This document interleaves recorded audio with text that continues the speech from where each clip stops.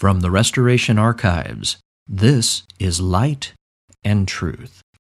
This fireside discussion entitled Cursed, Denied Priesthood was originally recorded in Sandy, Utah on January 7th, 2018 in front of a live audience. Okay, we're gonna divide this into two parts. I'm gonna give a talk. Don't know how long it will be, but following the talk, there'll be questions and answers. The talk I've already written, and if you're interested in seeing it in writing, it'll go up on my website tonight. The Q&A will be sometime after it gets transcribed, but a recording will be put somewhere by Reed. For Joseph Smith, 1838 was a terrible year. Rumors of immorality began that year by Oliver Cowdery were given credibility because Oliver was the scribe who recorded most of the Book of Mormon. They were still believed, and he was a member of the presidency of the church. Those rumors are still believed by most Mormon sects, including the LDS Church. Cowdery's insinuations resulted in him being brought before a church court on April 12th of 1838 by the Far West High Council. A total of 9 charges were brought against Cowdery. At that time, Cowdery was the assistant president to the church and respected as the second elder. Cowdery had been one of the 3 witnesses to the Book of Mormon and was responsible for selecting and ordaining the first 12 apostles. Cowdery's church trial was perhaps the most significant one to be held in the history of the church. The 9 charges against Cowdery included this one. This is a quote. For seeking to destroy the character of President Joseph Smith, Jr. by falsely insinuating that he was guilty of adultery, etc. After taking evidence, the High Council ultimately excommunicated Oliver Cowdery and cleared Joseph of the charge. The minutes of the High Council said they dealt with, quote, the girl business, unquote, meaning Oliver's allegations against Joseph. Joseph was exonerated. The unsubstantiated charge that Joseph was an adulterer has remained with Mormonism, moving from rumor to widespread accusation and finally into accepted LDS history. Today, essentially every Mormon sect either reluctantly admits or vigorously advocates that carnal relations with plural wives originated with Joseph Smith, and therefore Oliver Cowdery was justified in accusing Joseph Smith of adultery. The closer the historical record is examined, however, the less evidence there appears to support Joseph as the instigator of sexual relations with multiple women. That same historical record has more evidence to implicate Brigham Young and considered that he changed what Joseph Smith believed. Joseph denounced adultery and fathered children with Emma Smith alone. Brigham Young vigorously advocated carnal sexuality in the here and now with multiple women as a religious sacrament. Unlike Joseph Smith, Brigham Young not only publicly advocated the practice, but also fathered children with many women. Joseph denounced it publicly and excommunicated those he found engaged in it, and fathered children only with Emma Smith, his lawful wife.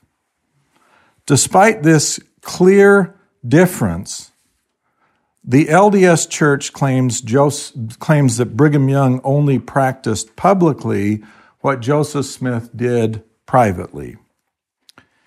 Even if you believe the LDS account of history, which I do not, The differences between the public statements and open conduct of Joseph Smith and Brigham Young could not be more dissimilar. The way the LDS institution has reconciled the great disparity between them is to assert Joseph Smith was a liar and Brigham Young was not. They cannot be reconciled. And one of them will be damned if you believe D&C 76, 103 to 106. Oliver Cowdery was not alone in forsaking Mormonism and Joseph Smith in 1838. Many of the most prominent members and leaders of the church likewise abandoned Joseph that year. David Whitmer, another of the three witnesses, resigned his membership in 1838. But he was not formally excommunicated. His brother John Whitmer, the church historian, was excommunicated and took the history with him, refusing to return it to Joseph. Prominent and respected Mormons, Hiram Page, one of the 8 witnesses, and W.W. Phelps, a member of the High Council, also left the church in 1838. So did 3 members of the 12 and other church leaders and members. On July 4th, 1838, Sidney Rigdon delivered the infamous Salt Sermon, warning that dissenters were worthy of being, and this is a quote, trodden like salt that lost its savor under the feet of the saints. Because of the talk, former close friends and church leaders Oliver Cowdery, David Whitmer, John Whitmer, W.W. Phelps, and Lyman E. Johnson were warned to leave Far West or face a fatal calamity. They became enemies of Joseph. Mormons were in turmoil. In response to the threats against these men, all but Phelps fled Far West. Rigdon's Salt Sermon did not just threaten disaffected Mormons. He also threatened, and these are his words, a war of extermination against the non-Mormons of Missouri if they did not stop annoying the Mormons. The threats ignited anti-Mormon opposition. Many of the disaffected Mormons changed sides and joined the Missouri mobs attacking Mormon settlements. These former leaders used their credibility as insiders to incite greater anger and hostility towards the church. The animosity soon turned into armed conflict and arson. Missourians believed Mormons threatened them. Mormons thought they were acting in defense and justified their own violence as defending themselves. Civil order broke down completely. Historians have named the resulting conflict the Mormon War. Angry Mormons fought against angry Missourians. Both sides blamed the other for causing the violence. In October 1838, responding to the outbreak of hostility between Mormons and Missourians, Missouri Governor Lilburn Boggs issued an exterminating order directing that Mormons be slain or driven from the state of Missouri. That order gave violence against Mormons legitimacy and made Mormon responses an act of war against the state. Many of these former Mormon leaders signed affidavits accusing Joseph Smith and his church organization of criminal and moral wrongdoing. Thomas Marsh, president of the Quorum of the 12 Apostles, signed an affidavit on October 24, 1838, condemning and blaming Joseph for causing all of the violence. The Marsh allegations were endorsed by a second affidavit from fellow apostle Orson Hyde. The Marsh affidavit was signed the same day open warfare commenced and stated in part that, and this is the affidavit, Joseph Smith the prophet had preached at Far West that all the Mormons who refused to take up arms if necessary in difficulties with the citizens should be shot or otherwise put to death. The affidavits identified Joseph Smith as the one responsible for Mormon violence directed at Missouri citizens. After recounting circumstantial evidence of thefts by Mormons that he claimed were supervised by Joseph, The Marsh affidavit stated, and again I'm reading from his affidavit, they have among them a company consisting of all that are considered true Mormons, called the Danites, who have taken an oath to support the heads of the church in all things that they say or do, whether right or wrong. On Saturday last, I am informed by the Mormons that they had a meeting at Far West at which they appointed a company of 12 by the name of the Destruction Company for the purpose of burning and destroying. They passed a decree that no Mormon dissenter should leave Caldwell County alive, and that such as attempted to do it should be shot down and sent to tell their tale in eternity. In a conversation between Dr. Avard and other Mormons, said Avard proposed to start a pestilence among the Gentiles, as he called them, by poisoning their corn, fruit, and so on, and saying it was the work of the Lord. And said Avard advocated lying for the support of their religion and said it was no harm to lie for the Lord. Now, I'm interrupting his affidavit for a moment because the concept of lying for the Lord got exported into Utah Mormonism as a acknowledged and legitimate part of what was expected of a good Mormon. You lie for the Lord. The originator being Samson Avard.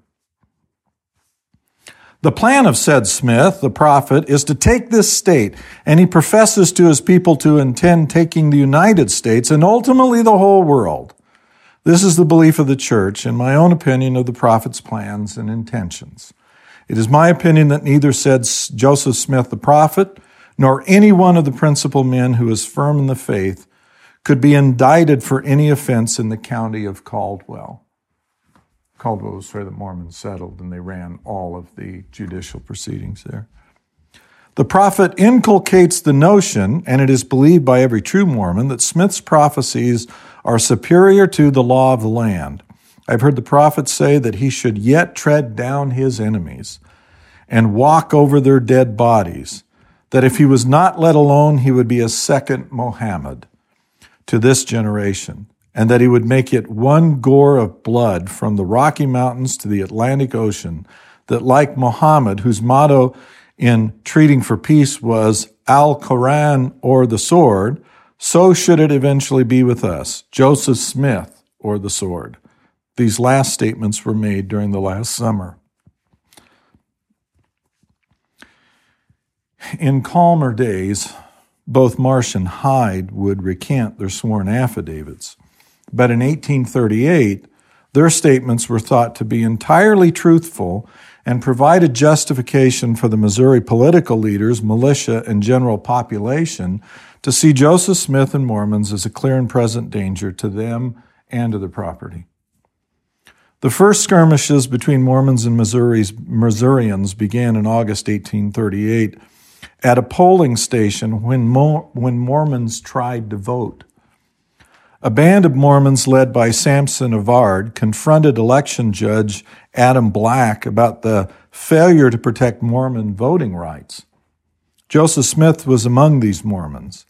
Judge Black attributed threats of violence to Avard and said Joseph did not approve and instead possessed no such heart for violence.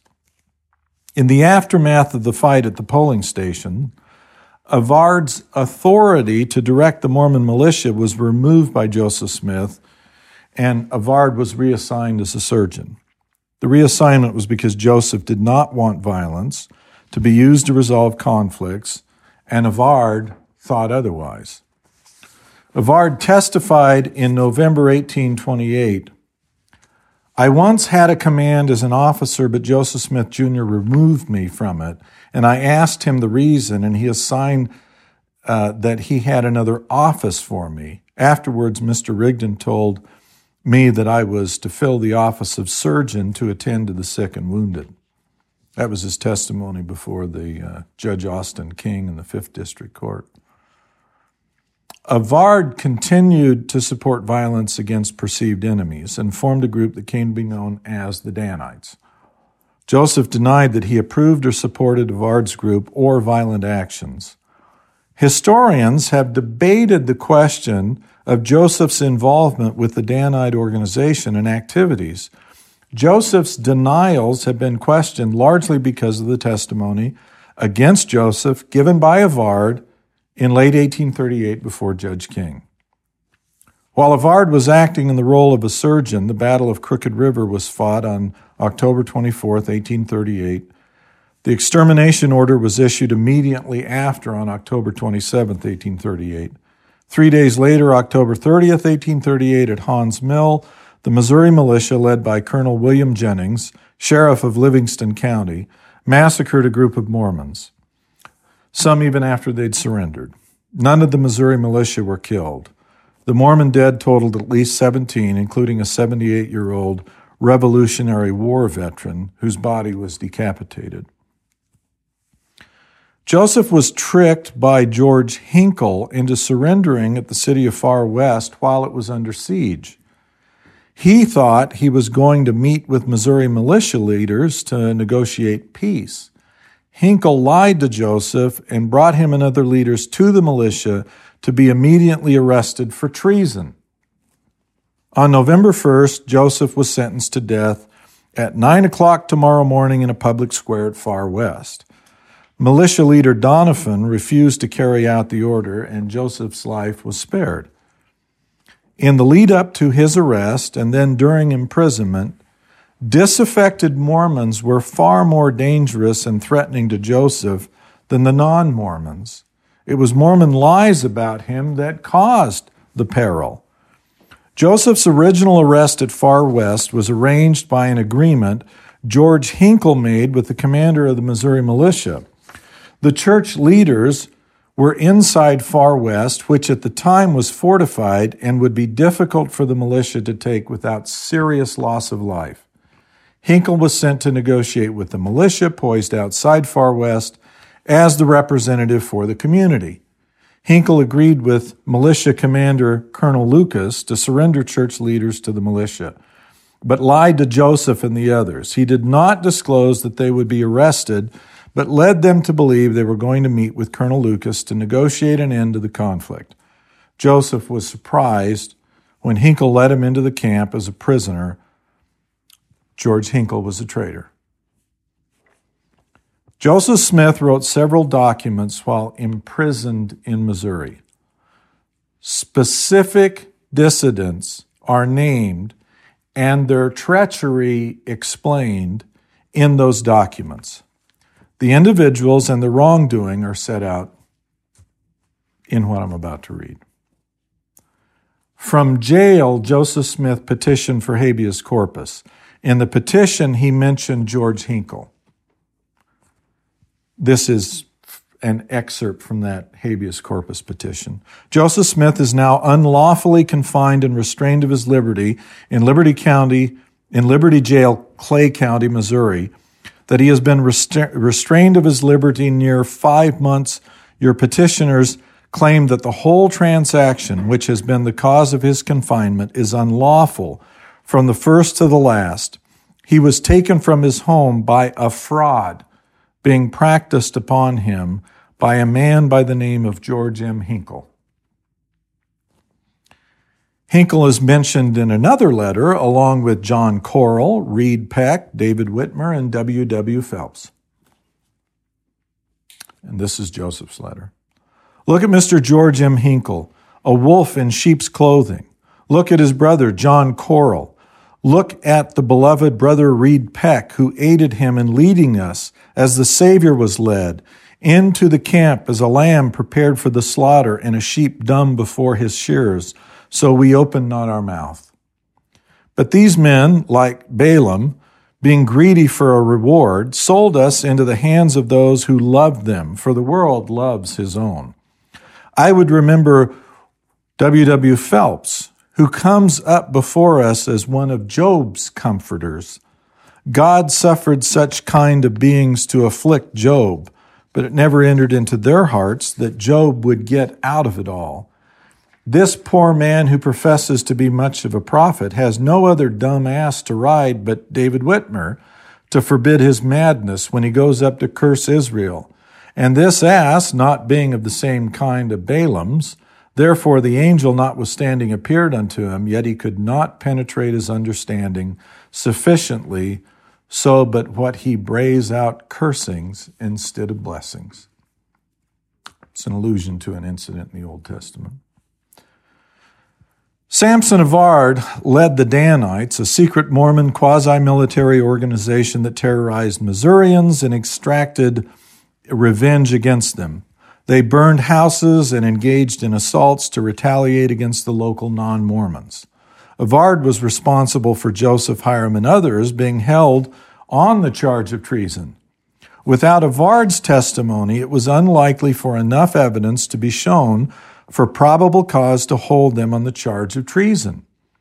Joseph wrote from jail about Avard the following: "We have learned also, since we have been in prison, that many false and pernicious things which were calculated to lead the saints far astray and do great harm have been taught by Dr. Samson of Ard as coming from the presidency.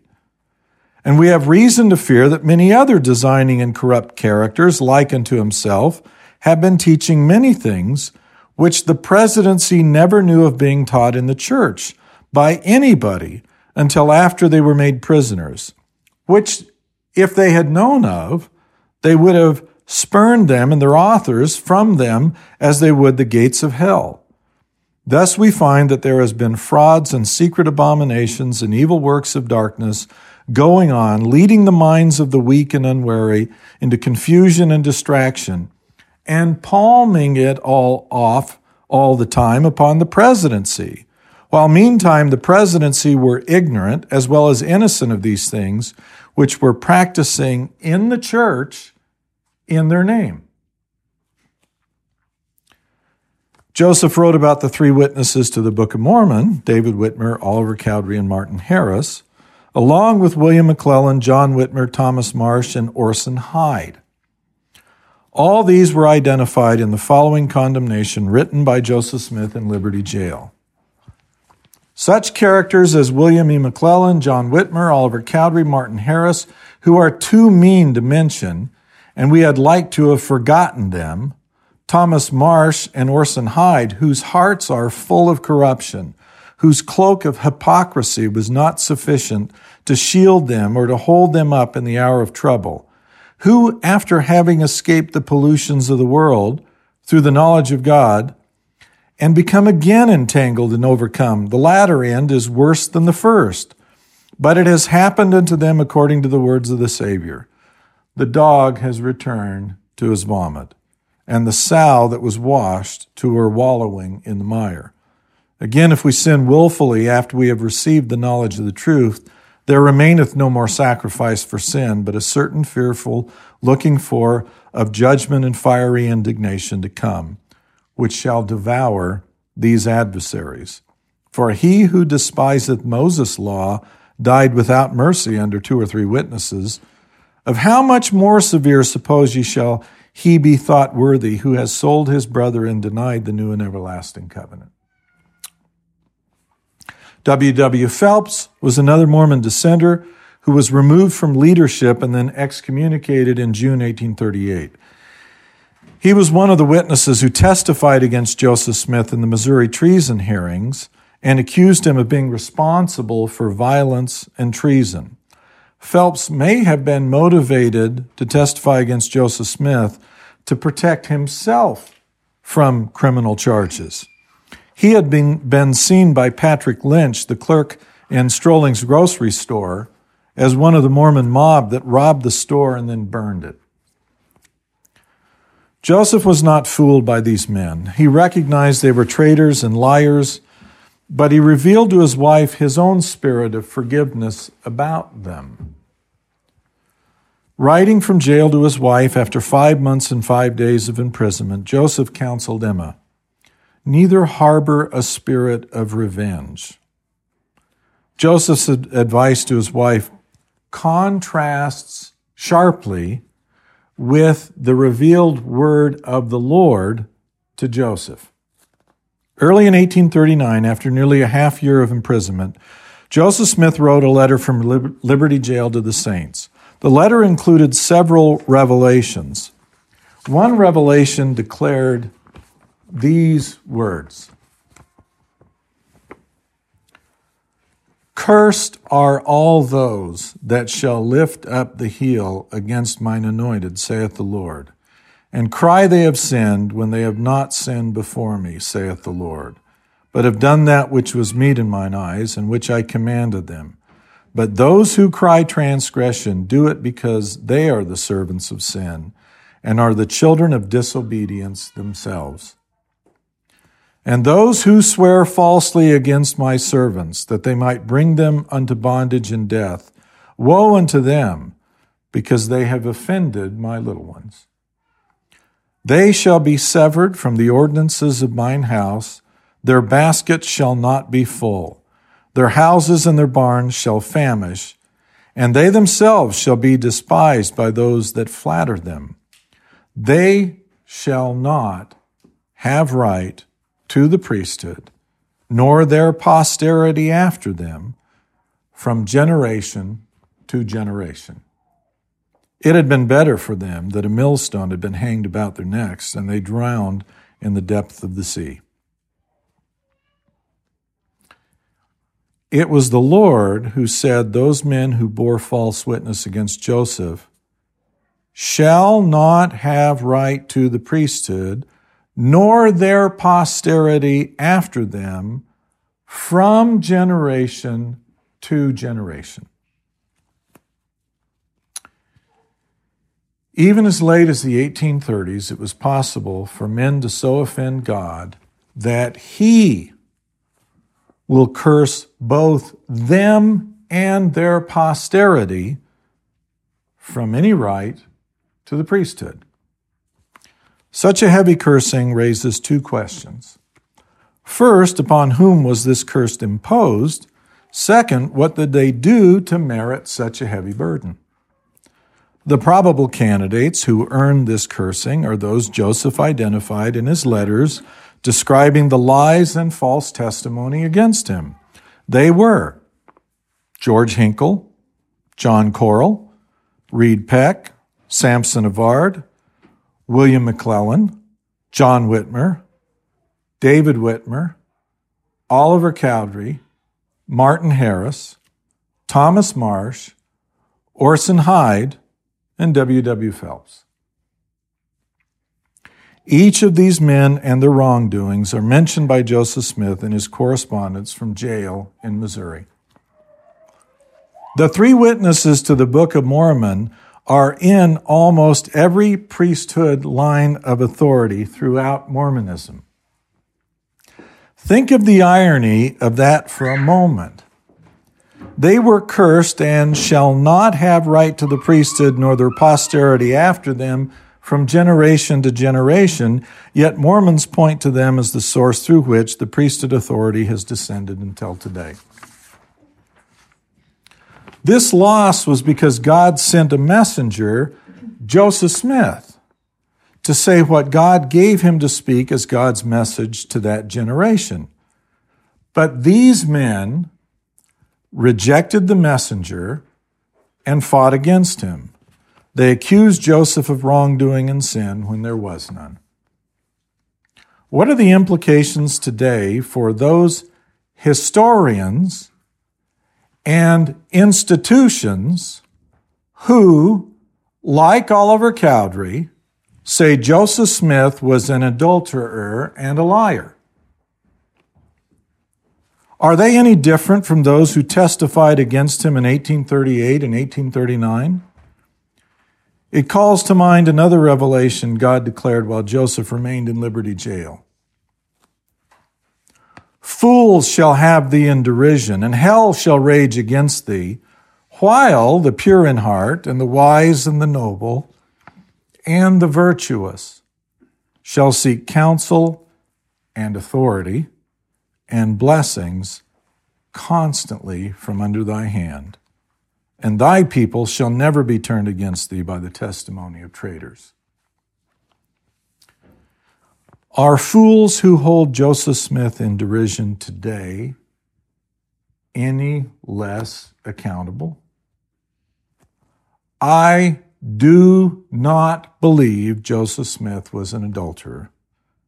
He was not a liar nor a hypocrite.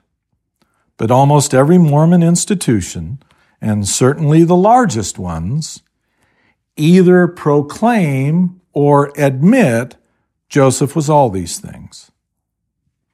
I do not. I think he was pure in heart, noble and virtuous.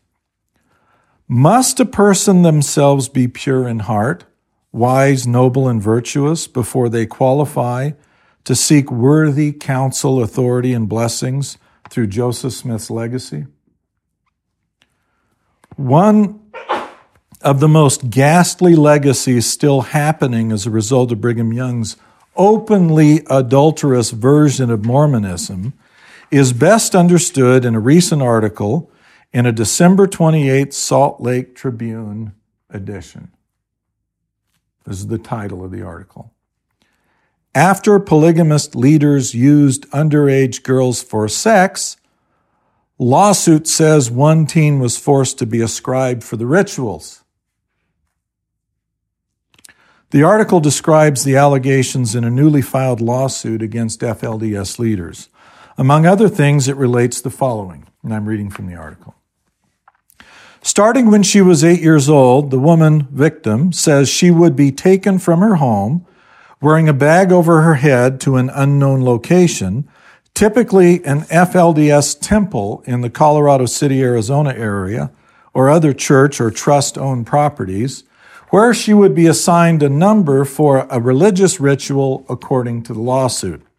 There, she was reportedly sexually assaulted by the Jeffs, Nielsen, or other church members and leaders. When the men weren't assaulting her, she says they watched.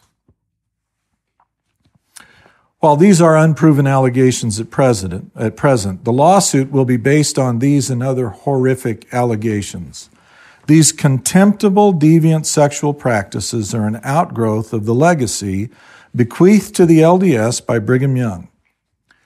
Carol Lynn Pearson's recent book, The Ghost of Eternal Polygamy, recounts how plural wifery continues to invade and haunt the thinking of LDS Mormon women.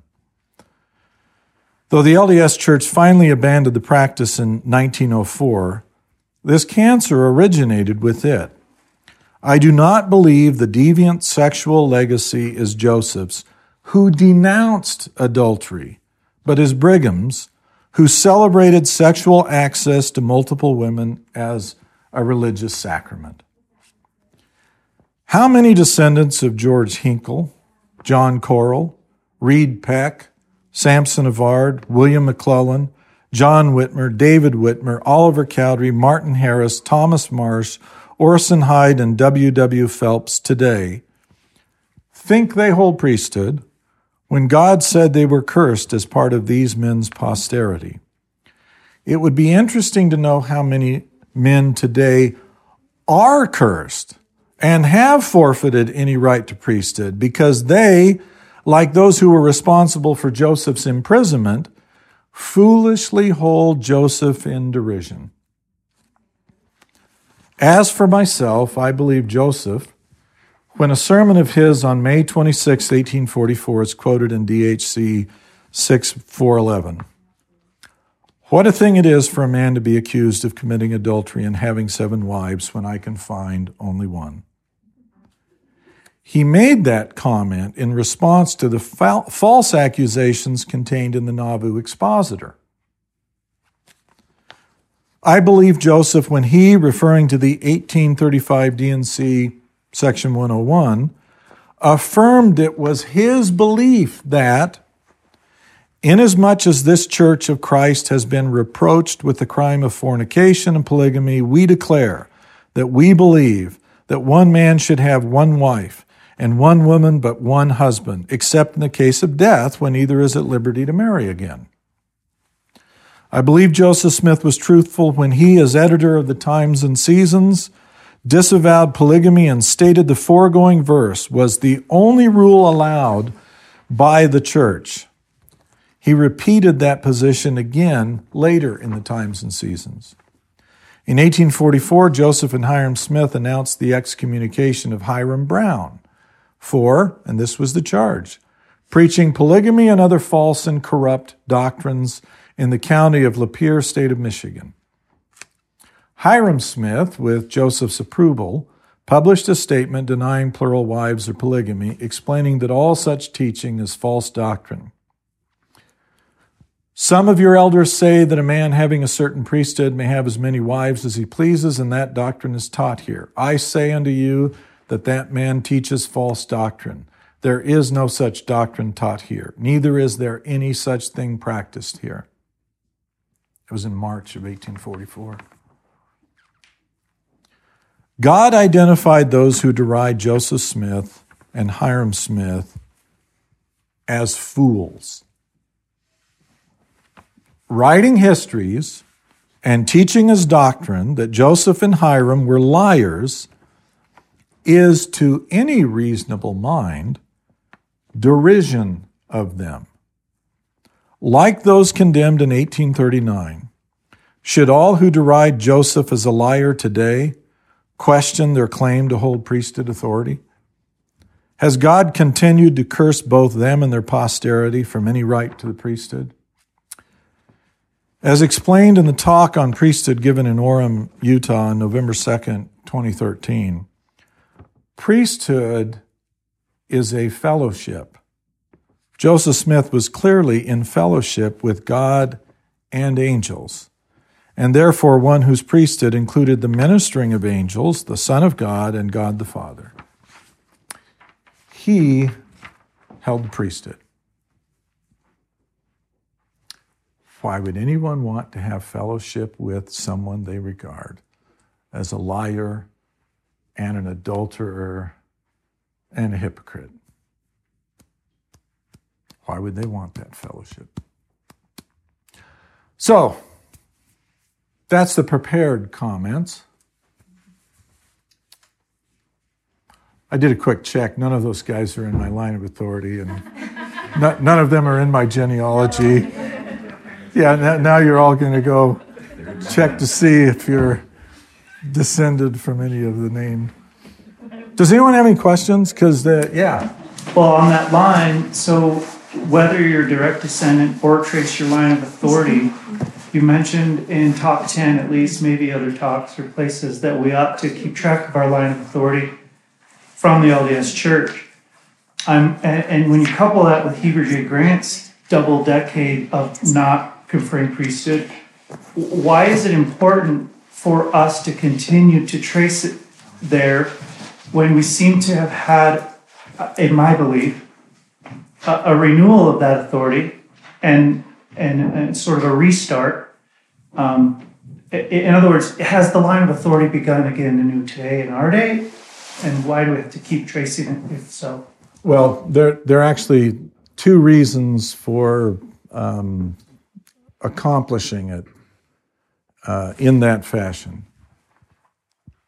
It's probable that because he suppressed the righteous priests who were older, more experienced people in his kingdom, when wicked King Noah reconstituted the priesthood and called younger, more ambitious people that were more amenable to the corrupt ambitions of King Noah, that Alma's participation in the court of King Noah was reckoned from an ordination that came from the wicked king.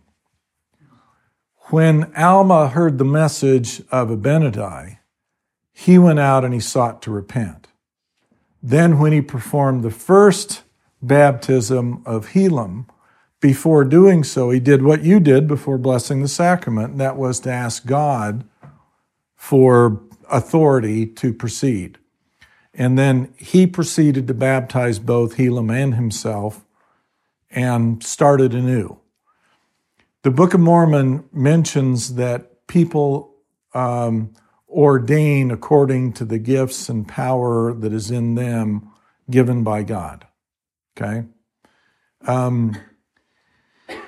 In order for us to accomplish what presently needs to be done,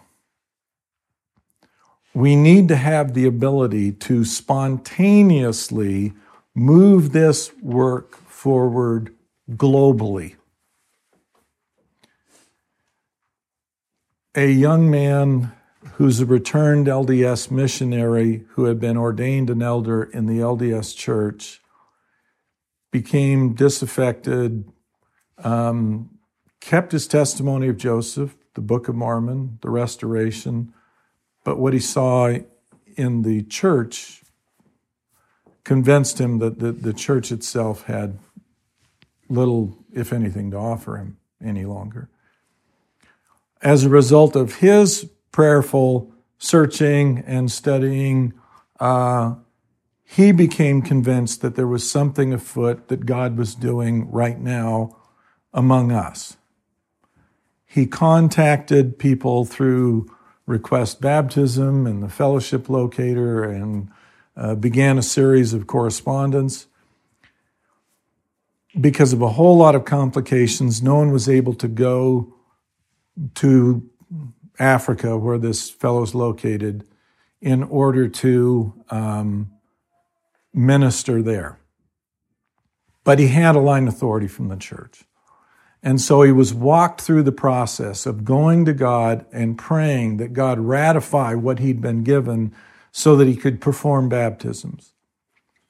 And on December 29th, I don't know how many days ago that was, a week or so ago, 22 people were baptized in Uganda using authority from heaven that once God said to him, "You may proceed," is exactly the same as Alma being told to go forward with Helam and thereafter with others. We do not need to send people all over the world.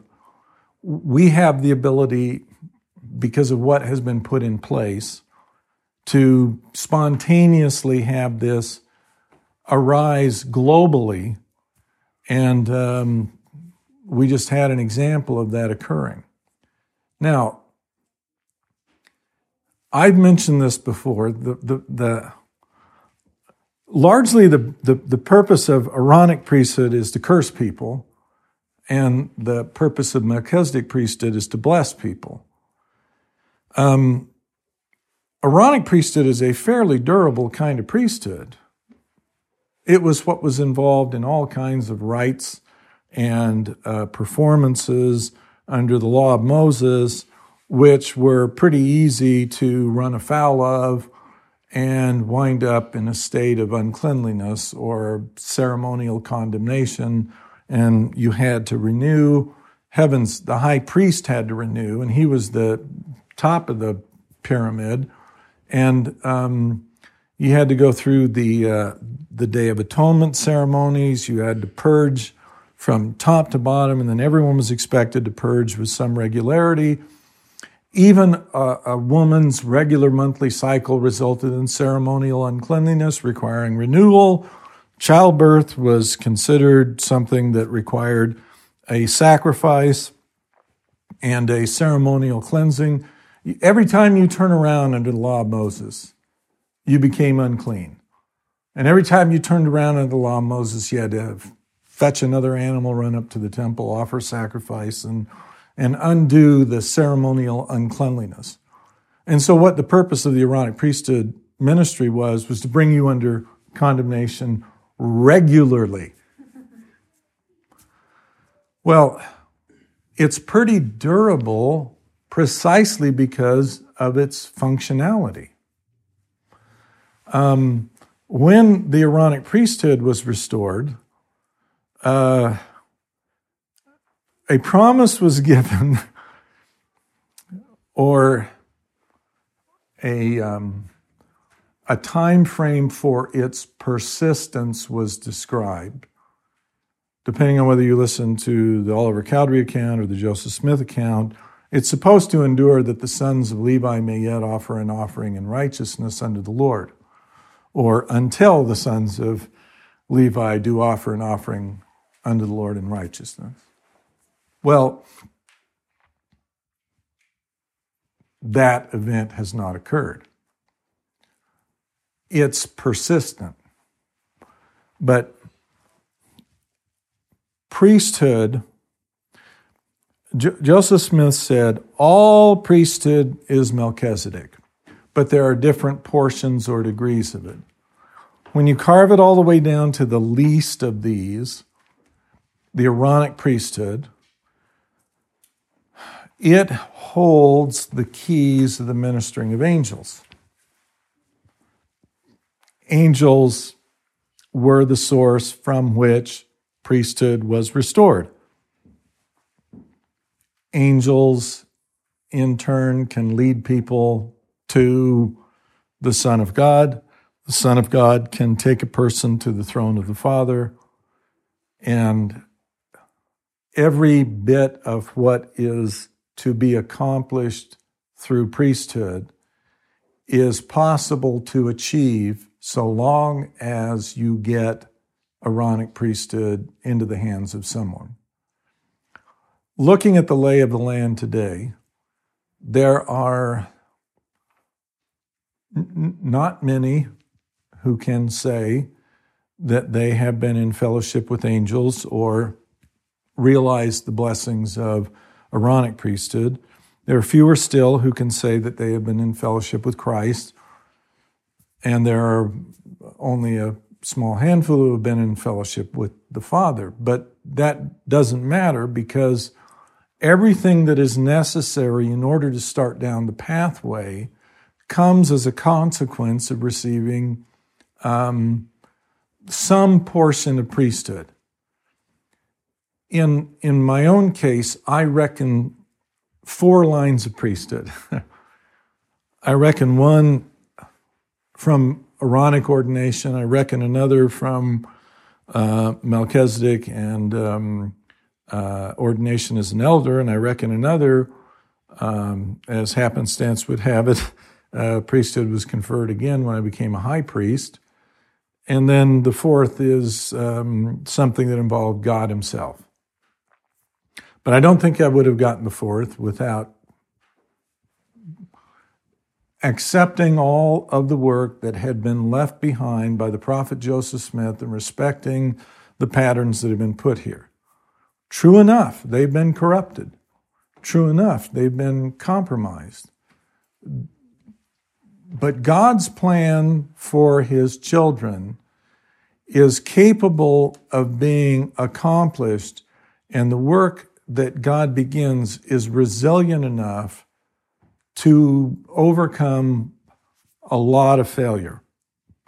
I mean, you look at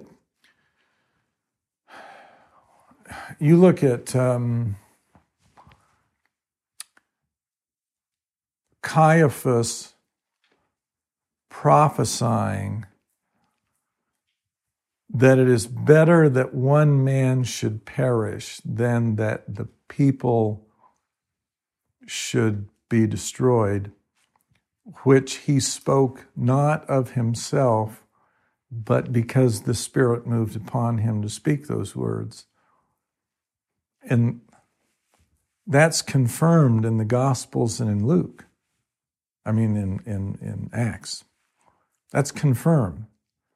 So what that is saying is God is capable of using the guy who in his corruption intended to say, we have to kill Jesus because he's going to disrupt our culture. When others hearing that statement said, of course, Christ is going to die to redeem his people from their sins because he is the offering that all of those rites under the law of Moses pointed forward to. And so he will be the offering of sin so that the people are not lost.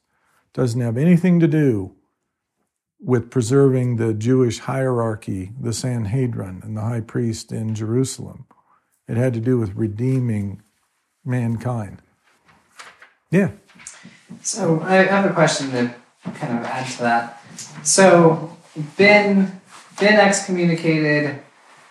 12 years from now, we'll have a boy, son, who will be or whatever. I don't know if age matters. I don't know. But how would that child get priesthood? I mean, would it go through my line of authority? And it would be exactly the same? It's your obligation and your right as a father to ordain him. And I would give to him every line of authority that had been handed to you. It doesn't matter. And it doesn't matter. Hand it to him. Say, these are the lines of authority through which priesthood comes down to you.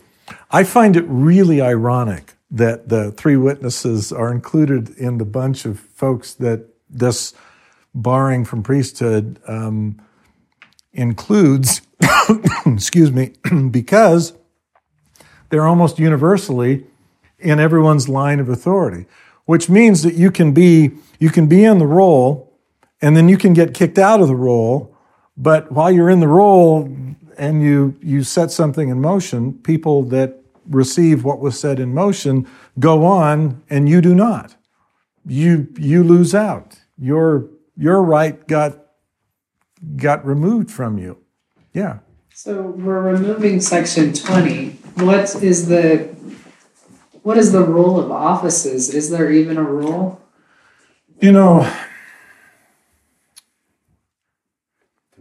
Orson Hyde got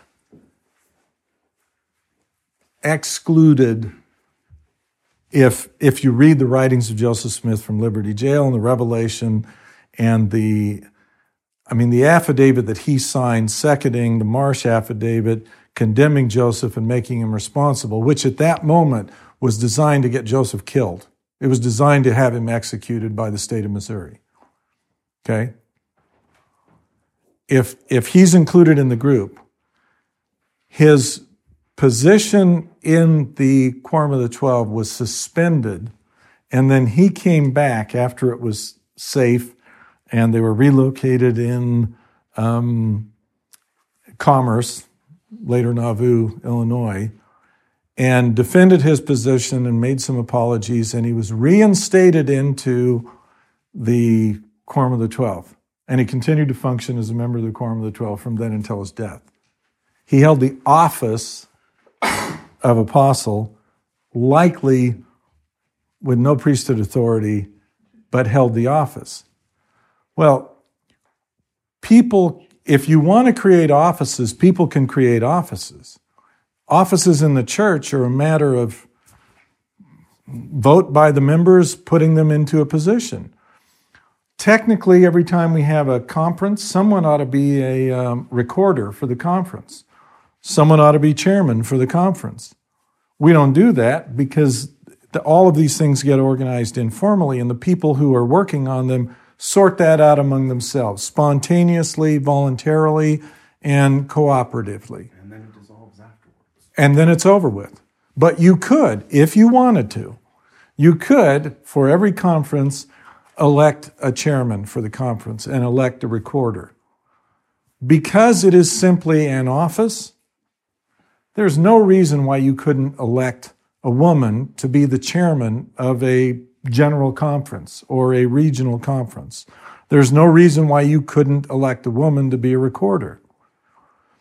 We have associated in the LDS tradition, in contrast to the Community of Christ tradition, in the LDS tradition, we have associated some of the offices in the church with men to the point that it is exclusively the right of a man to hold that office, and some with women in which it's not exclusive, but it is often the case. For example, a Relief Society president could be a man if he were elected to the office. LDS Church has a practice of not doing that. A primary president could be a man or a woman. A Sunday school president could be a man or a woman. But as soon as you get over into a deacon's quorum, then they say, no, that hands off on women. Making offices of the church coincident with priesthood authority Joseph Smith and Oliver Cowdery, for example, were elected to be the first elders of the church in 1830. The Melchizedek priesthood would not be restored until 1831. But they held the office of elder by the people accepting them by their vote from 1830 until, and they could have elected them to be high priests. They could have elected them to be the presiding moose. They could elect them to be the grand, whatever. Choose a title, have everyone vote. Hey, you hold the office. It's what Brigham Young said qualified him to be the church president. He held an election. He won the election. Admittedly, it was at winter quarters, and it didn't involve anything more than a conference that got gathered at that point to sustain him. But when he got back to the Salt Lake Valley and said, I now hold the office of church president because I got elected at a general conference, the only choice was to blow the church apart into conflict or accept the claim. So, look, offices and positions in an organization are not necessarily proof of possession of priestly authority. And someone raised the problem of Heber J. Grant's practice of ordaining people to an office but not conferring upon them priesthood, a practice that persisted for about 20 years. I mean, John Taylor predicted that there would come a time when people in the church claiming to hold priestly authority would not know whether or not they actually did.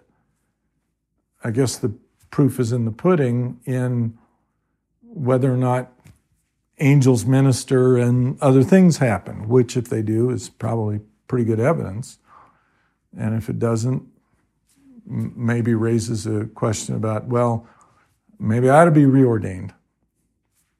But I would use and rely on the LDS lines of authority until they get displaced at some point in the future. But right now, for this incipient work, we really need as broad a base from which to begin to change the direction of the decay and renew the direction in the hopes of restoration so that we get far enough along that God approves of some of the things that we're doing and gets behind it. I think the last conference up in Boise is evidence that God's somewhat approving, even if he's somewhat scolding. Yeah, you had a hand up. So you said not necessarily evidence of priestly authority. Is there ever a case where it actually supplies priestly authority? Well, the focus of attention on priesthood really skews what may be most important. I mean, it really does distort the whole picture. All of the miraculous things that Melchizedek accomplished, quenching the violence of fire, closing the mouths of lions, causing rivers to run out of their course, all of those things were accomplished by Melchizedek without the priesthood. Okay?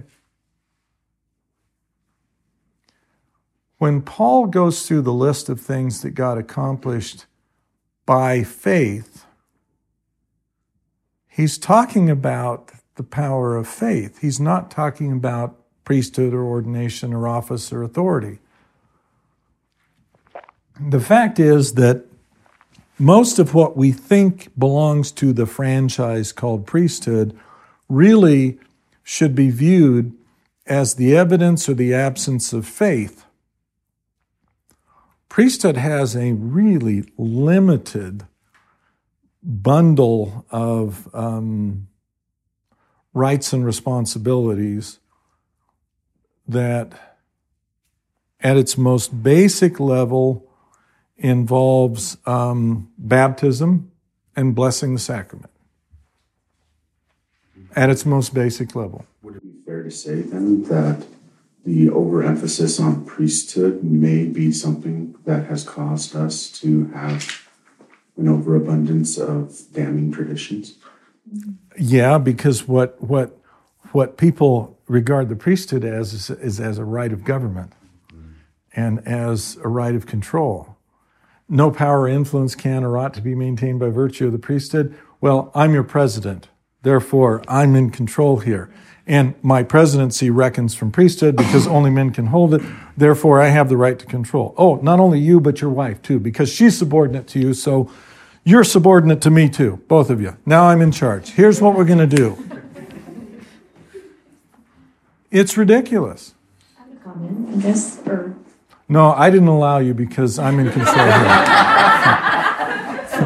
Yeah. Oh, good luck Well, with no. that. Yeah. I see this presentation, this has changed the topic a little bit, I guess. Yes. As a warning in a way. I don't know if it's because my head is in the end of Alma and being a Helaman and I'm seeing Gadiant robbers starting to come in and all the lying and the scandals that go on that leads to murder, and this is exactly what I'm seeing, and I see this as a warning to us as a people.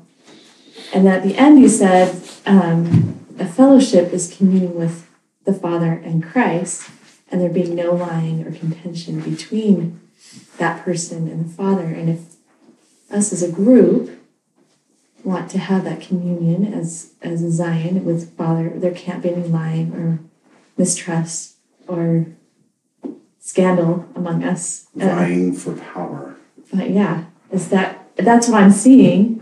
Maybe my brain is too focused on the Book of Mormon right now. No, I priesthood and ambition and pride, they almost inevitably go together. And there are many called, but few are chosen, and the fact of being chosen is impaired or altogether prevented because hearts are too much set on the things of this world. We really misplace the focus. I mean, what matters most, the weightier matters, mercy, justice, love, the things that Christ called attention to, the weightier matters are what matter far more than whether or not someone is a mission president or a stake president or a Deacon's Quorum president or a Relief Society president or asked to talk in KSL TV's live broadcast of a general conference. None of that matters. What matters is whether or not you take Christ at His word and then you try to do what He tells us to do in the Sermon on the Mount. Sermon on the Mount's a blueprint for Zion. It's not a blueprint for just having a low crime society with people in vastly different economic strata, in which some are given extraordinary advantages because of their education and the wealth of their family, and some are deprived. There's a short story by Mark Twain I like a lot. It's called An Extract from Captain Stormfield's Visit to Heaven. In that, this is American humorists telling about the afterlife that is largely based doctrinally on D&C Section 76. covers the same sort of differentiated afterlife. But there people are recognized and respected for who they really are, not necessarily for what they achieved in this life. Captain Stormfield wants to go meet the greatest general that ever lived. And of course, since he's in heaven, your wishes are all granted. So they're taking Captain Stormfield to go see the greatest general ever lived. And on his way, he's wondering and guessing. He's guessing about Alexander the Great. He's guessing about Napoleon. He's throwing out some of these names. And I forget which one. May have been Napoleon. He said, oh, yeah, Napoleon is with him. He polishes his boots. He helps take care of his stuff. And then he wants to know, well, who is it then? Who is the greatest general that ever lived? And he's given a name. I mean, it's like, I don't remember the name. It's like Fred something. Just some name that means nothing to any of us.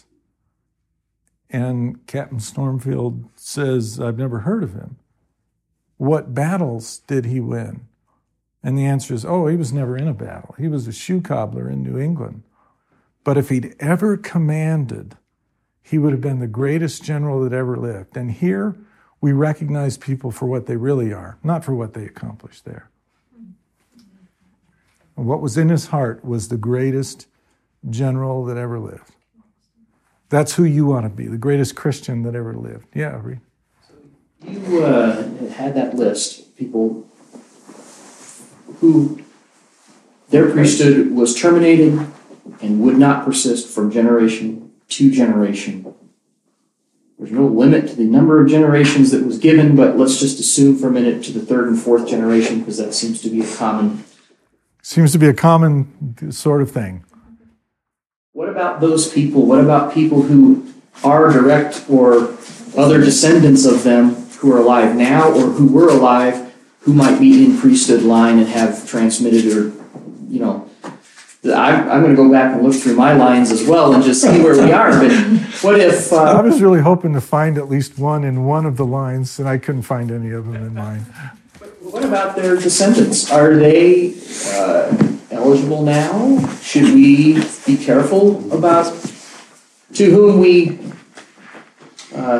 ordain priesthood? Well, I would say that whoever thinks that they fall within the category probably ought to make it a matter of not just personal prayer, but some sincere. Look, what provoked the curse was derision, rejection, and conspiracy of Joseph Smith. Okay? Almost every problem that we encounter in this life requires repentance in order to fix the problem that we've uncovered in this life. So how do you fix the problem in which rejection, derision, conspiracy to destroy Joseph provoked God's ire? Well, one of the ways to do that would be to say, let me see what I can do to combat the lies, the derision, the misrepresentations, and the rejection of someone God sent to try and save a fallen world. If anything, Joseph Smith understated the significance of him, his role, and what God was trying to accomplish through him. Some of the statements that get construed as evidence that Joseph had delusions of grandeur, if you try to understand what the man was saying, instead tell you a whole lot that's extraordinarily positive about the man. For example, he said, I have more to boast of than any man. I have more to boast of than Peter and the apostles, and even Jesus couldn't keep the church together, but I've managed to keep the church together. If you're acquainted with Christian history, Joseph is absolutely right.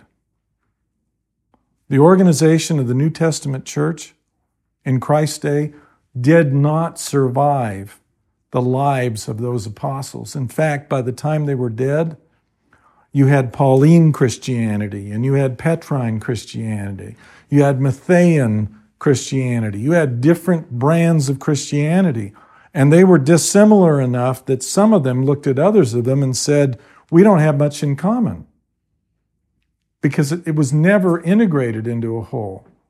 Paul writes about how I went up to Jerusalem and withstood Peter to his face. Why is that?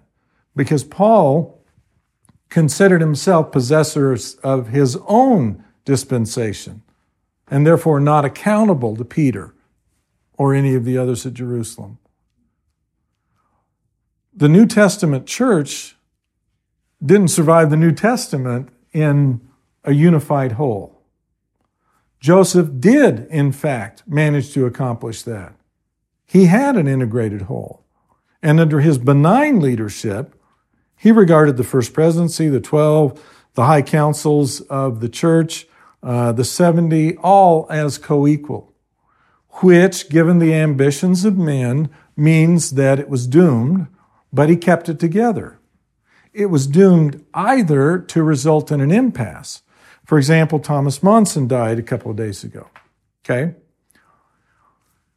Under the organizational pattern that Joseph set up, the death of Thomas Monson should result in a long period of time in which there are different people contending and there are conflicts and uncertainties in which Quorum of the 12 continues to function, the 70 continue to function, the stakes continue to function, and there is no first presidency president. And at some point, based upon the virtue of the individual and based upon the consensus of the people, and it might take 20 years, someone gets acknowledged by people as being sufficiently trustworthy and evidencing the kinds of gifts that would justify it, and we get a replacement president. And then he gets to choose his counselors. Joseph Smith never took a single apostle and put him in the first presidency. Those were two different quorums, and they didn't overlap. The mechanism that has been chosen is not necessarily anything like what was established by Joseph. But it folds.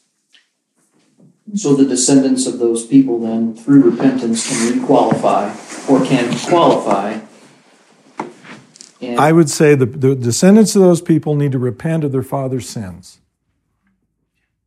Because almost everyone I know who's a Mormon thinks Joseph Smith was a liar, an adulterer, a dishonest man. I don't. I think Joseph Smith sealed women to him.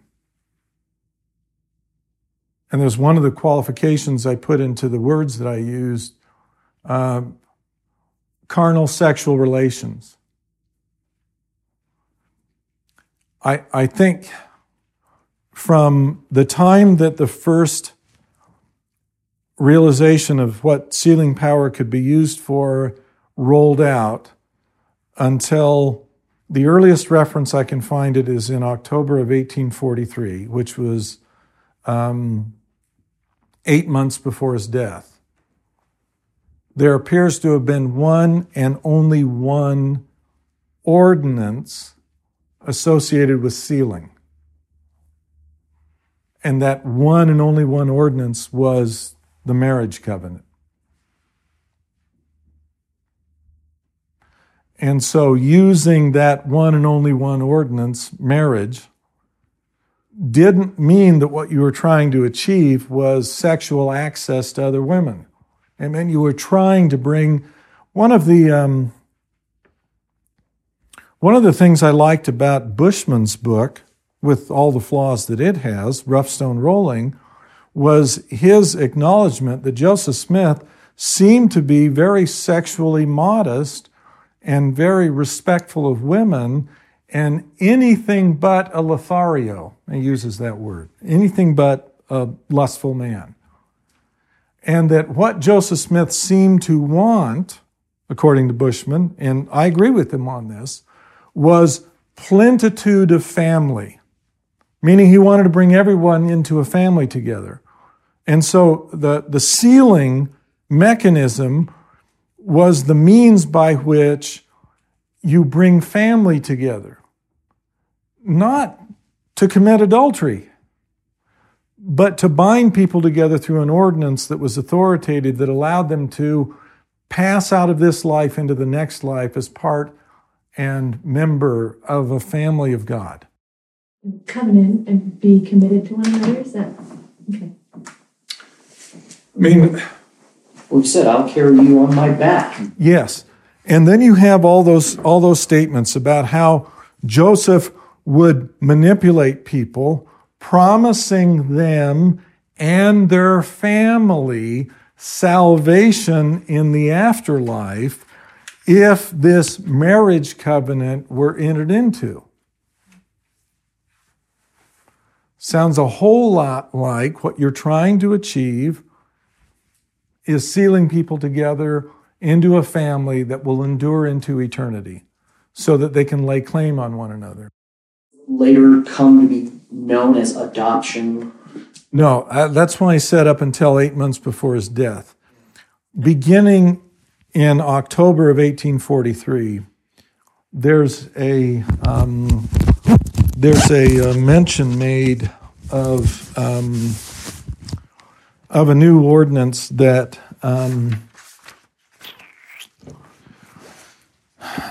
that never gets mentioned by Joseph until then.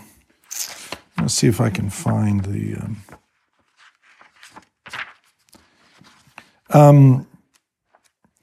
And beginning in October, he, for the first time,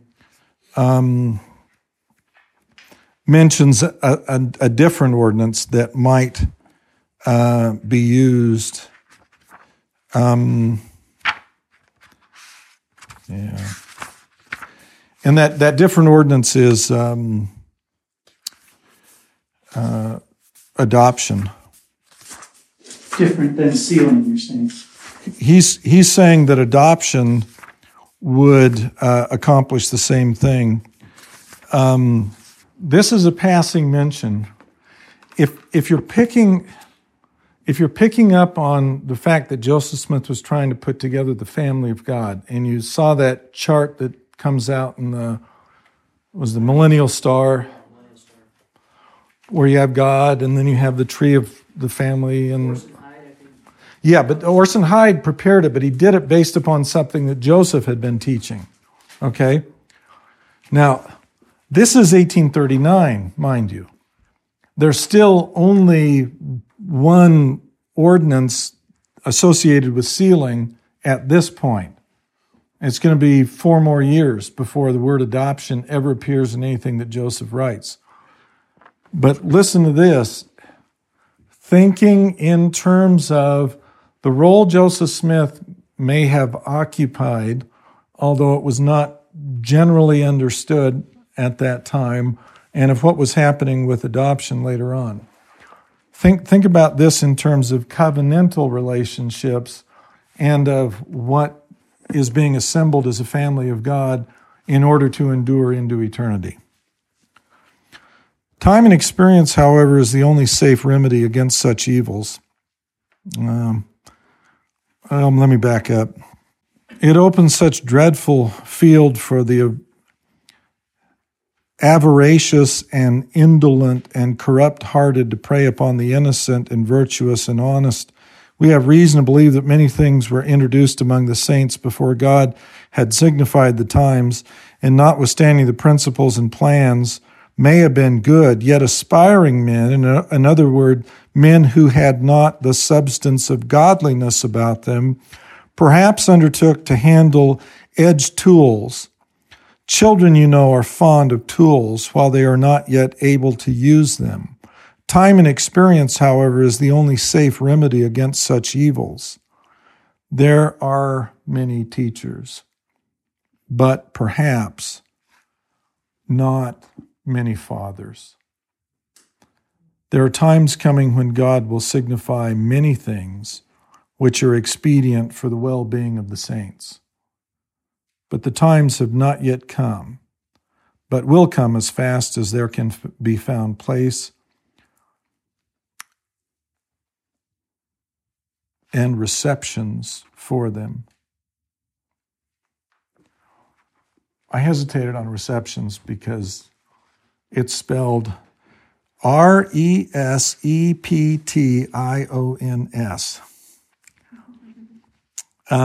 Mark Twain said he didn't have any respect for a man that could only spell a word one way. Can you tell us where you're reading from? Page 396 and 397 of the documents, volume 6 of the Joseph Smith Papers. Yeah, so there are many teachers, but there aren't many fathers. And the challenge was to put people into a position in which you have this family of God reconstituted on earth. And Joseph was aimed in that direction. And it was 1839. But you have one tool, and only one tool. Teachers have no skin in the game. Yeah. Right? If you teach your child poorly, it's going to come back and bite you. But if you have some student that you decide, you're just going to write them off, in a few years, you won't even remember their name or face. Maybe sooner than that. So I think there's plenty of people who are out there who are willing to just divulge. You and then you. I think you had your hand up first. But. So there's acres of land on the Mount of Olives over in Israel that Orson Hyde has gone over there to dedicate. It got rededicated. It got rededicated. Yeah. You want to expand on that or talk about that? Some doubts were raised about whether Orson accomplished it or whether he came back and told a great story about accomplishing it, and another group went over later and redid the work. But we are loath to admit some of the warts and wrinkles in the history of the church, and so not much attention is paid to the rededication. Dedicated for the return of Israel to that land. Yeah, right. It's a beautiful park. Yeah, church does So that had nothing to do with great things. Anything money can buy, they can. Right by the Garden of Gethsemane. You can walk right up to it. That's nothing because he was cursed or anything like that. So the rededication was not necessary because he's on this list. He is, but the rededication didn't have to do with that. People do not take seriously the revelations and voice of God through Joseph. If they did, a whole lot of what you see going on would not even be considered as something appropriate to have go on. No one, I may be pointing this out, but no one takes it seriously. To Mormons, it's just another, yeah, sure, right. What volume of the Ensign is that in? What, the rededication? Yeah. Don't expect it, yeah. There's two parts to this question. First is, what's the role of the other ordinances and sacraments like child's blessing and marriage and sealings now that many of us are not in any church? Or how does that work, and how does it work with we're so used to a level of priesthood that accomplishes those things? Father's blessings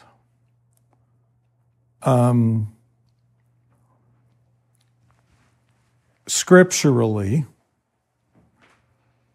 had legitimacy because they were spoken through the gift of the Holy Ghost. 3 years previous to the death of Adam, he called together his posterity in the valley of Adam-on-Diamon, and there he bestowed his final blessing on them. And notwithstanding he was bowed down with great age, he rose up and he prophesied what should befall his descendants to the end of time. That was the first patriarchal blessing. It was given by the power of the Spirit, and it was prophecy.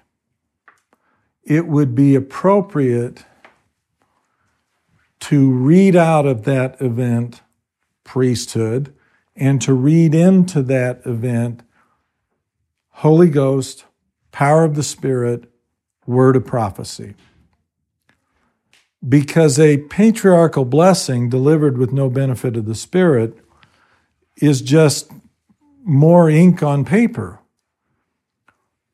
But a blessing delivered by the power of the Spirit as a prophecy is the word of the Lord, the mind of the Lord, and the power of God unto salvation, which cannot be broken.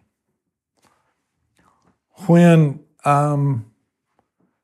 Jacob called his kids before him to bestow his final blessing, when Father Lehi called his kids before him to bestow his final blessing, it was a reenactment of the event that the first father, Adam, had enacted in the valley of Adam-on-Diamon, in which someone bowed down with great age, knowing that they are going to soon depart this world, having no personal investment in the outcome, intending only to say what is for the blessing and benefit through the Spirit of what will befall their children after them, things that they will not be around to witness, confirm by the spoken voice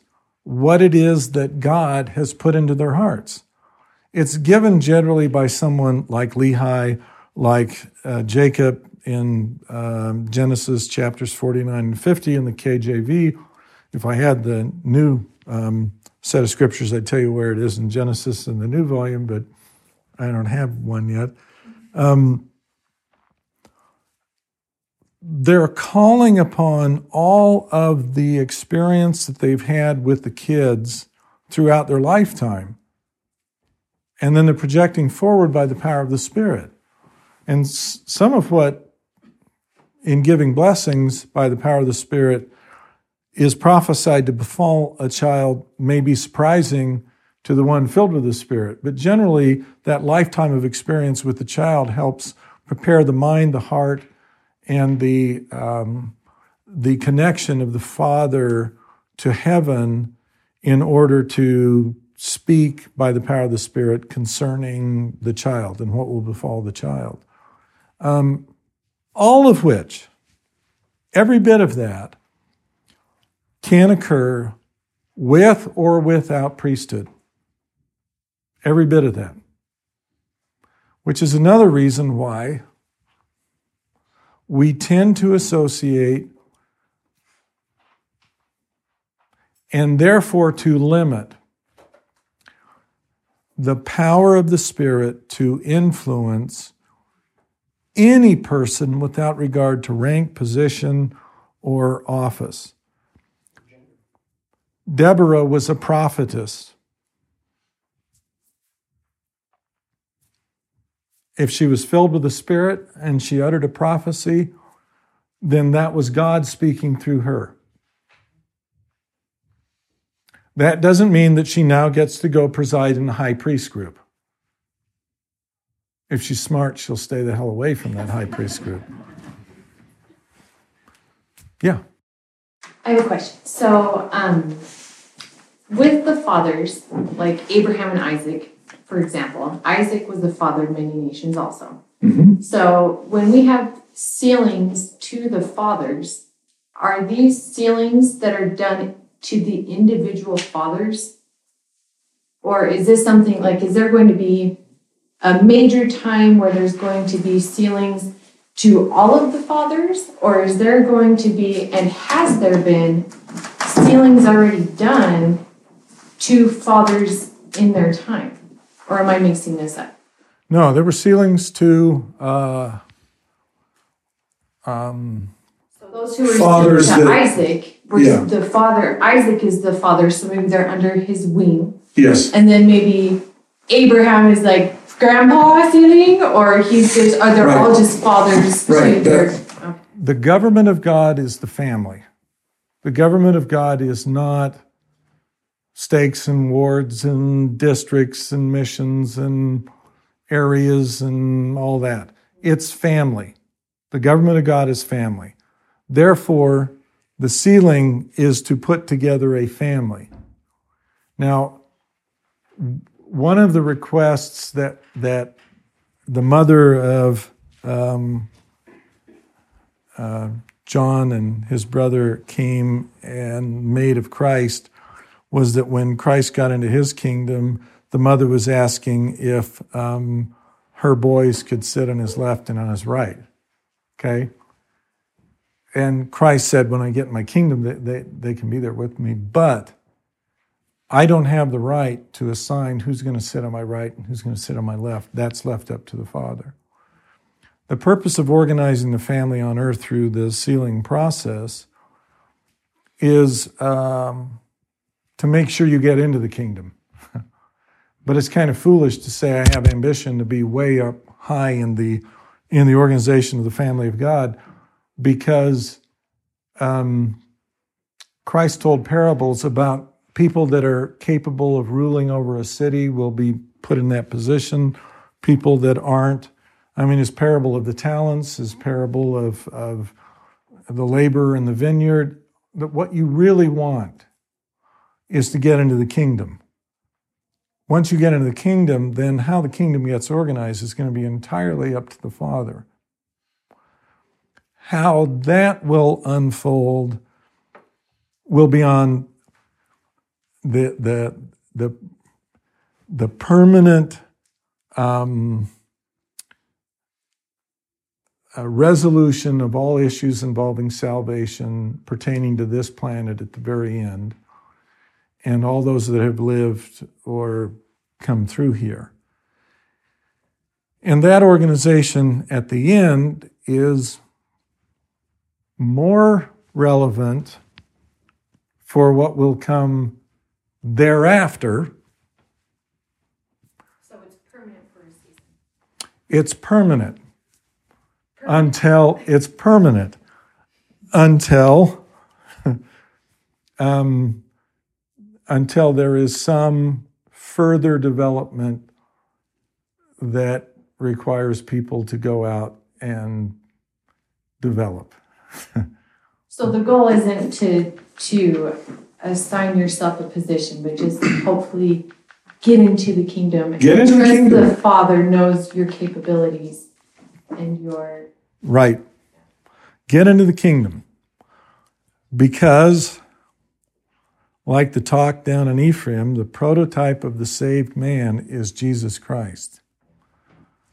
And if any man will be saved, he must be precisely what Christ is and nothing else. Because Christ attained to the resurrection. We're going to be resurrected.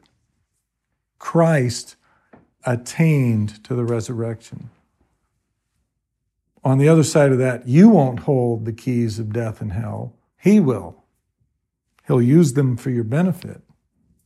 But ultimately, you're going to have to hold the keys of death and hell if you're going to be precisely what the prototype of the saved man is, or else not be saved.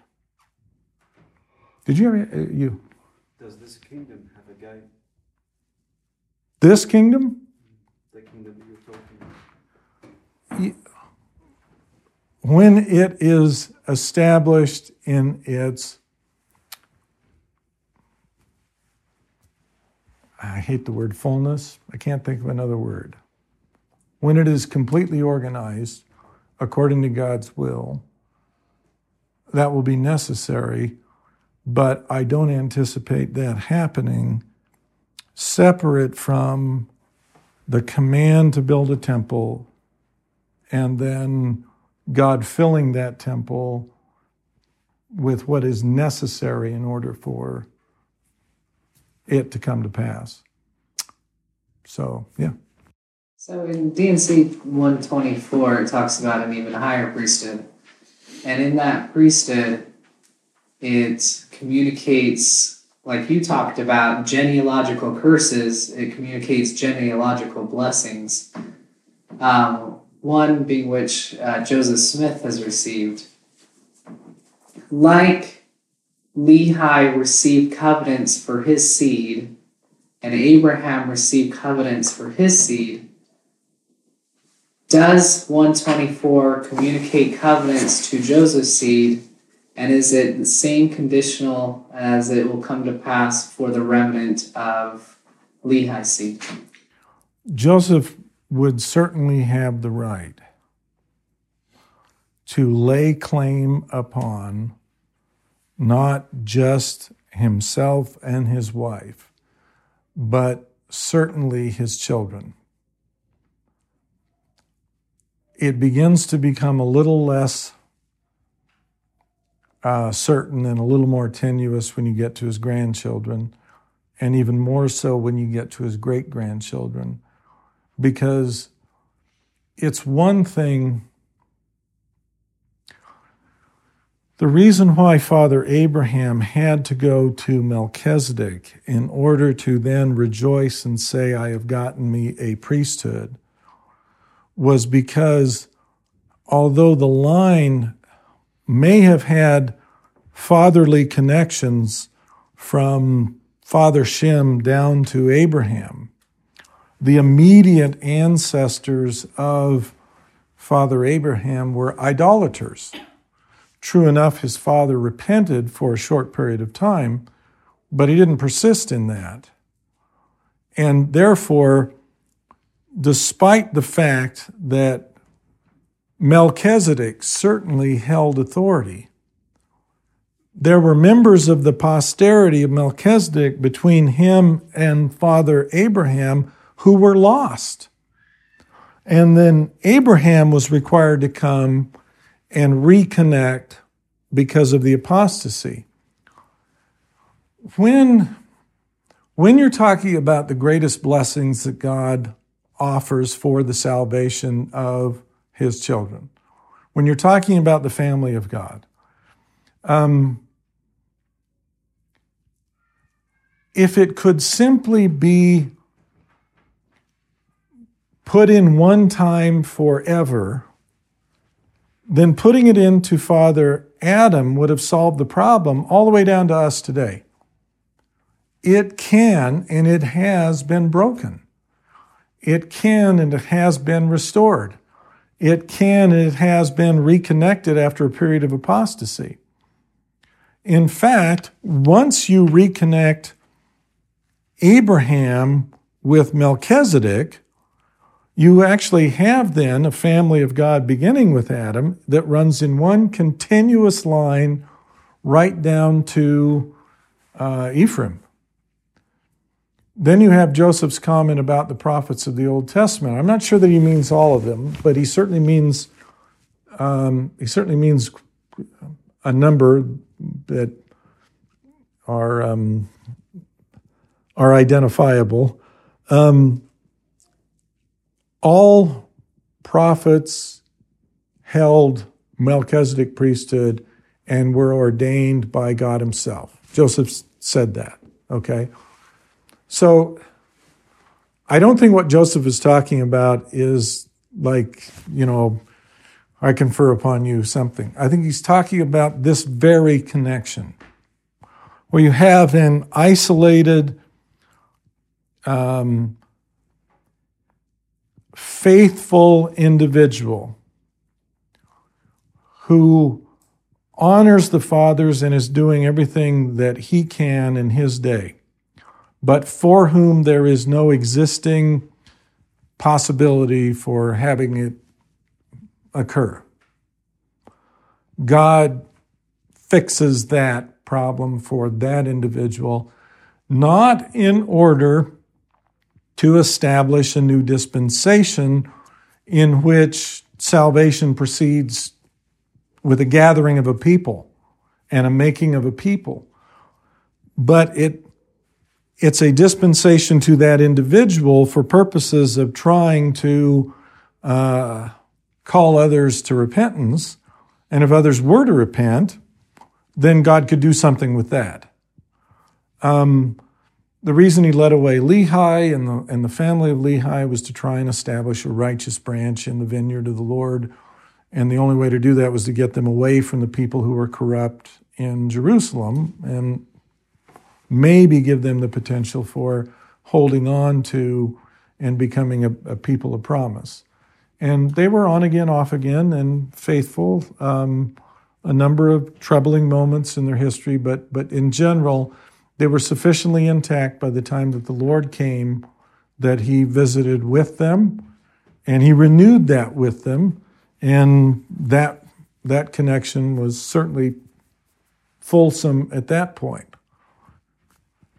The only purpose behind the last day's work, both what was happening at the time of Joseph and what the Lord is offering to us today, is to accomplish that fulsome restoration of the family of God.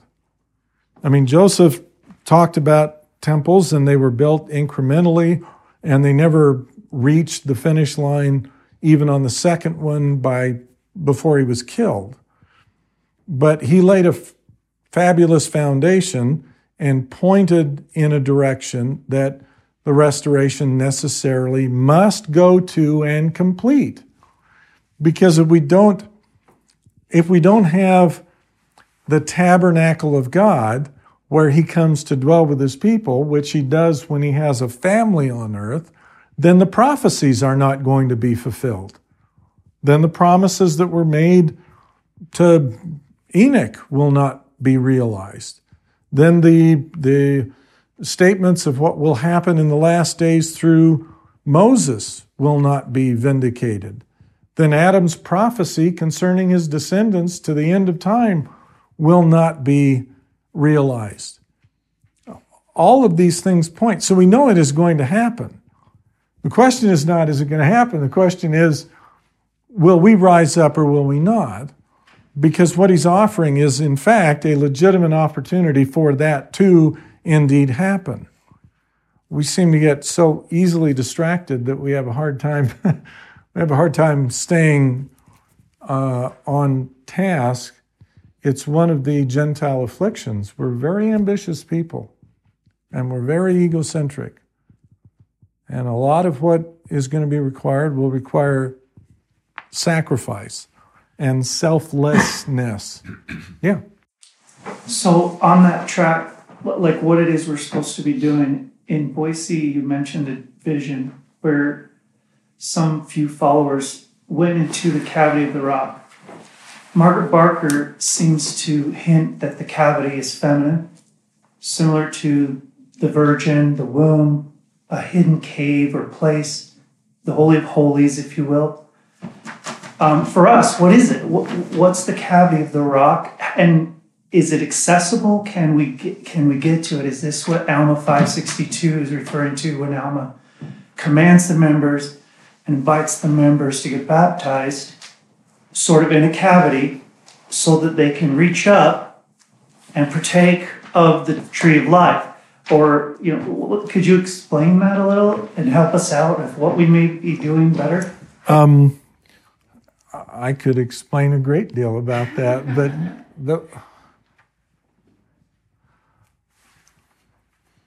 I'm going to be talking specifically about things bearing on that topic in March.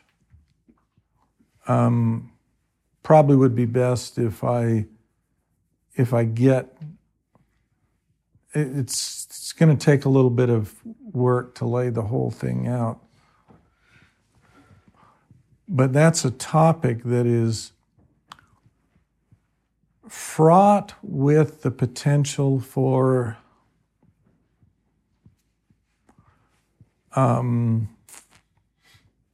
making a lot of mistakes. And hopefully some balance will be achieved in the talk, because there's a lot to that topic, but that would take longer than the time we've spent already.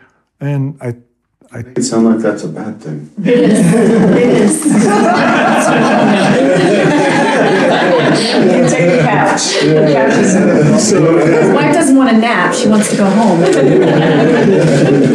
Exactly. But someone had a hand up? Oh. Yeah. With the patriarchal priesthood and it falling on the descendants of one another with the earlier fathers, is a biological lineage important? Do you think that someone could arise to that position who was outside of that lineage, or do you think that there will be someone who will?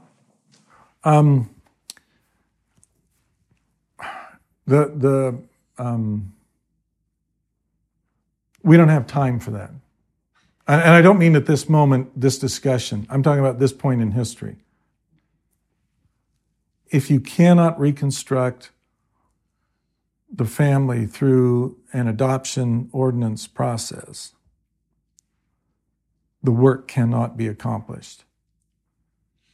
There just isn't time. We're in the process of walking back to how it was in the beginning. A lot of people think that by getting a New Testament church put on the ground that Joseph Smith accomplished the fulsome restoration. It was never intended to stop there. It's supposed to go all the way back to the beginning.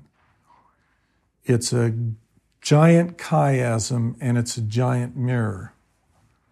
And today we do not live 900 years.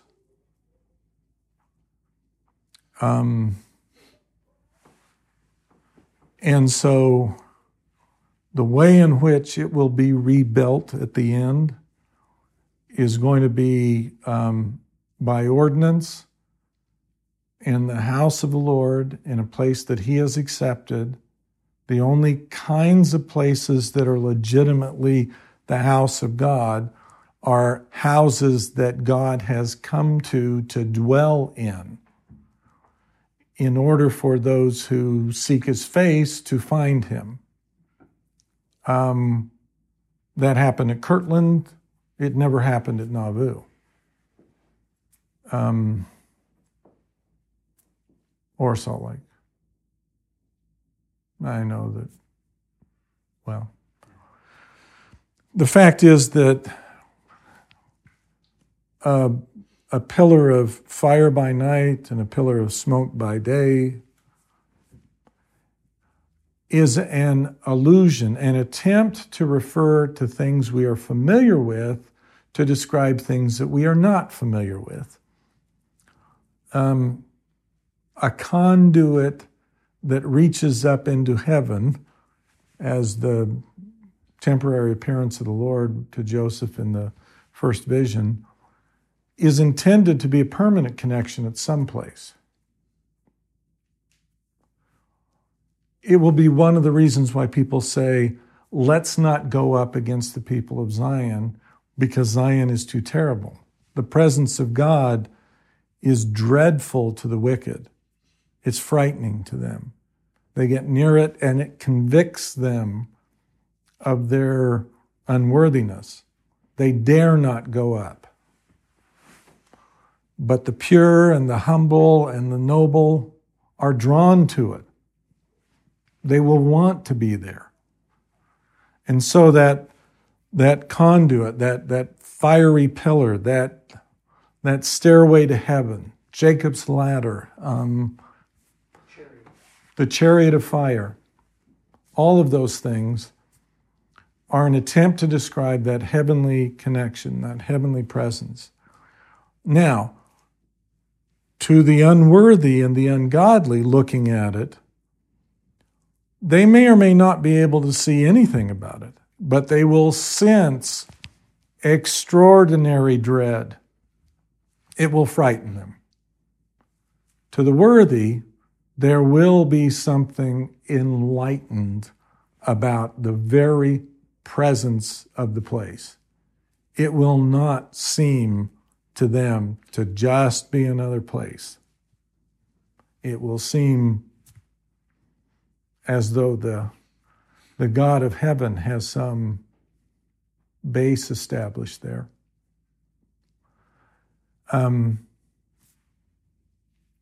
That's when you know that an ensign has been established in the tops of the mountains to which nations will flow, saying, "Come, let us go up and learn from the God of Jacob."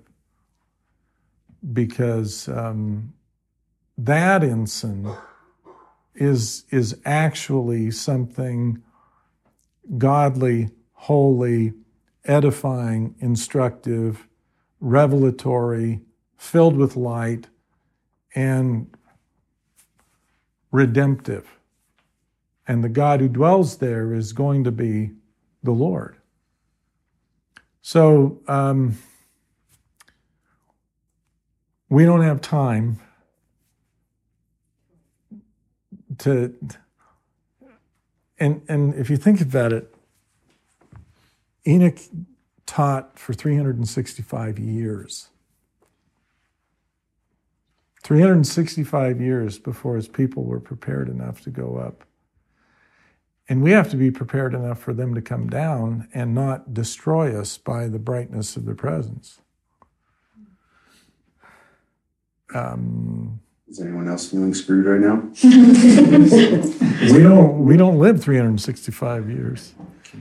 So we're going to have to do it with bigger steps instead of, our little shuffle. Yeah. Really quickly, and I don't know if it, and you can answer too. What about the children of divorce that are tattered? I keep going back to top 2. From divorce, from marriage, divorce. Where the world takes us out to do whatever's necessary to not even survive. Mm-hmm. And can take you away. What about the children of divorce? Because those outside looking in, there's a lot of miss everything. What about them? One of the promises that was made by the Lord to John for those in the last days who are going to connect up with him is that Christ intends to wipe away every tear. It's going to be difficult to be in the presence of the Lord and not feel like he's given enough to take care of everything that has gone wrong in every one of our individual lives. I don't know how we can feel the wounds in his hands and wrists and feel the wound in his side and kneel and behold the wounds in his feet and then tell him he didn't do enough or what he offers to us is insufficient. Families are intended to be a place of joy, not a place of combat. And many families have degenerated into places of abuse and combat. That article in the Salt Lake Tribune that I referred to is harrowing. Yeah, I mean, I read that This was an 8-year-old child. And I read that, and I can't witness child abuse depicted in a movie and not get upset. I get up and go to the bathroom. I turn the volume down and stop watching the TV. Everyone who has gone through anything like that is going to be made whole.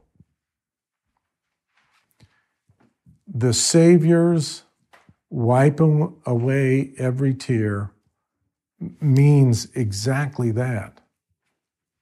He has that ability. Probably every one of us sitting here have legitimate complaints about someone else, and you may have legitimate complaints about someone else who's here. Christ has a bigger reason to complain about every one of us. And his mission is unfulfilled when we don't allow those things to be washed away in what he did. The abuses and the indignities and the things that were heaped upon the Lord are almost beyond description.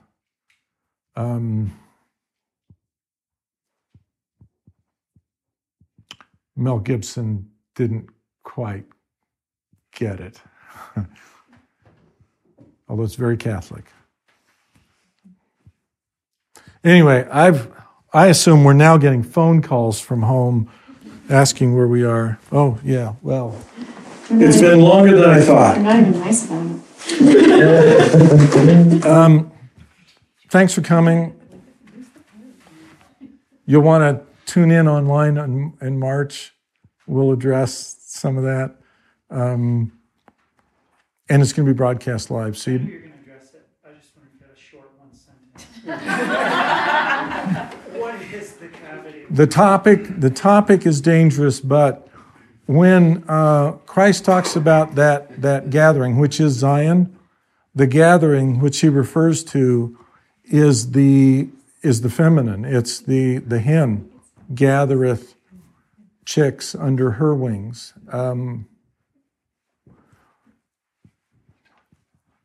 But that subject has led repeatedly to hostility, abuse, apostasy, degradation.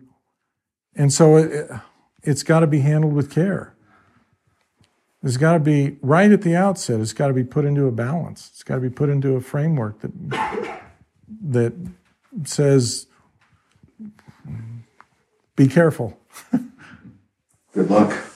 Yeah. All right.